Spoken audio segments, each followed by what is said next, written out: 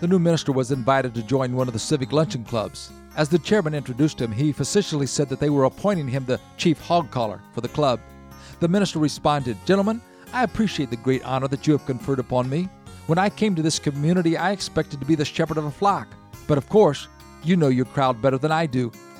This humor story points out that when we make comments about others, especially those close to us, it may say as much about us as it does about them. For example, when a marriage partner constantly criticizes their mate, it exposes the complainer's inability to select a good partner as much as it does about the other person being criticized.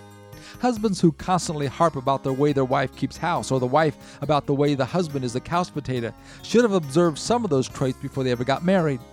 There is a time for constructive criticism. We cannot afford to go through life unwilling to look at our flaws. However, how that criticism is done and how we receive it makes a lot of difference in the ultimate outcome. There have been times that I responded very poorly to criticism. I was ashamed of myself.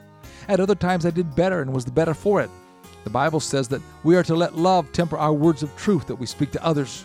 It does little good to skirt issues, but how we address them says much about us and the other person. This is Bill Hostler with today's Key to Confident Living. Scripts for these programs are sold in book form by calling 1-888-333-KEY.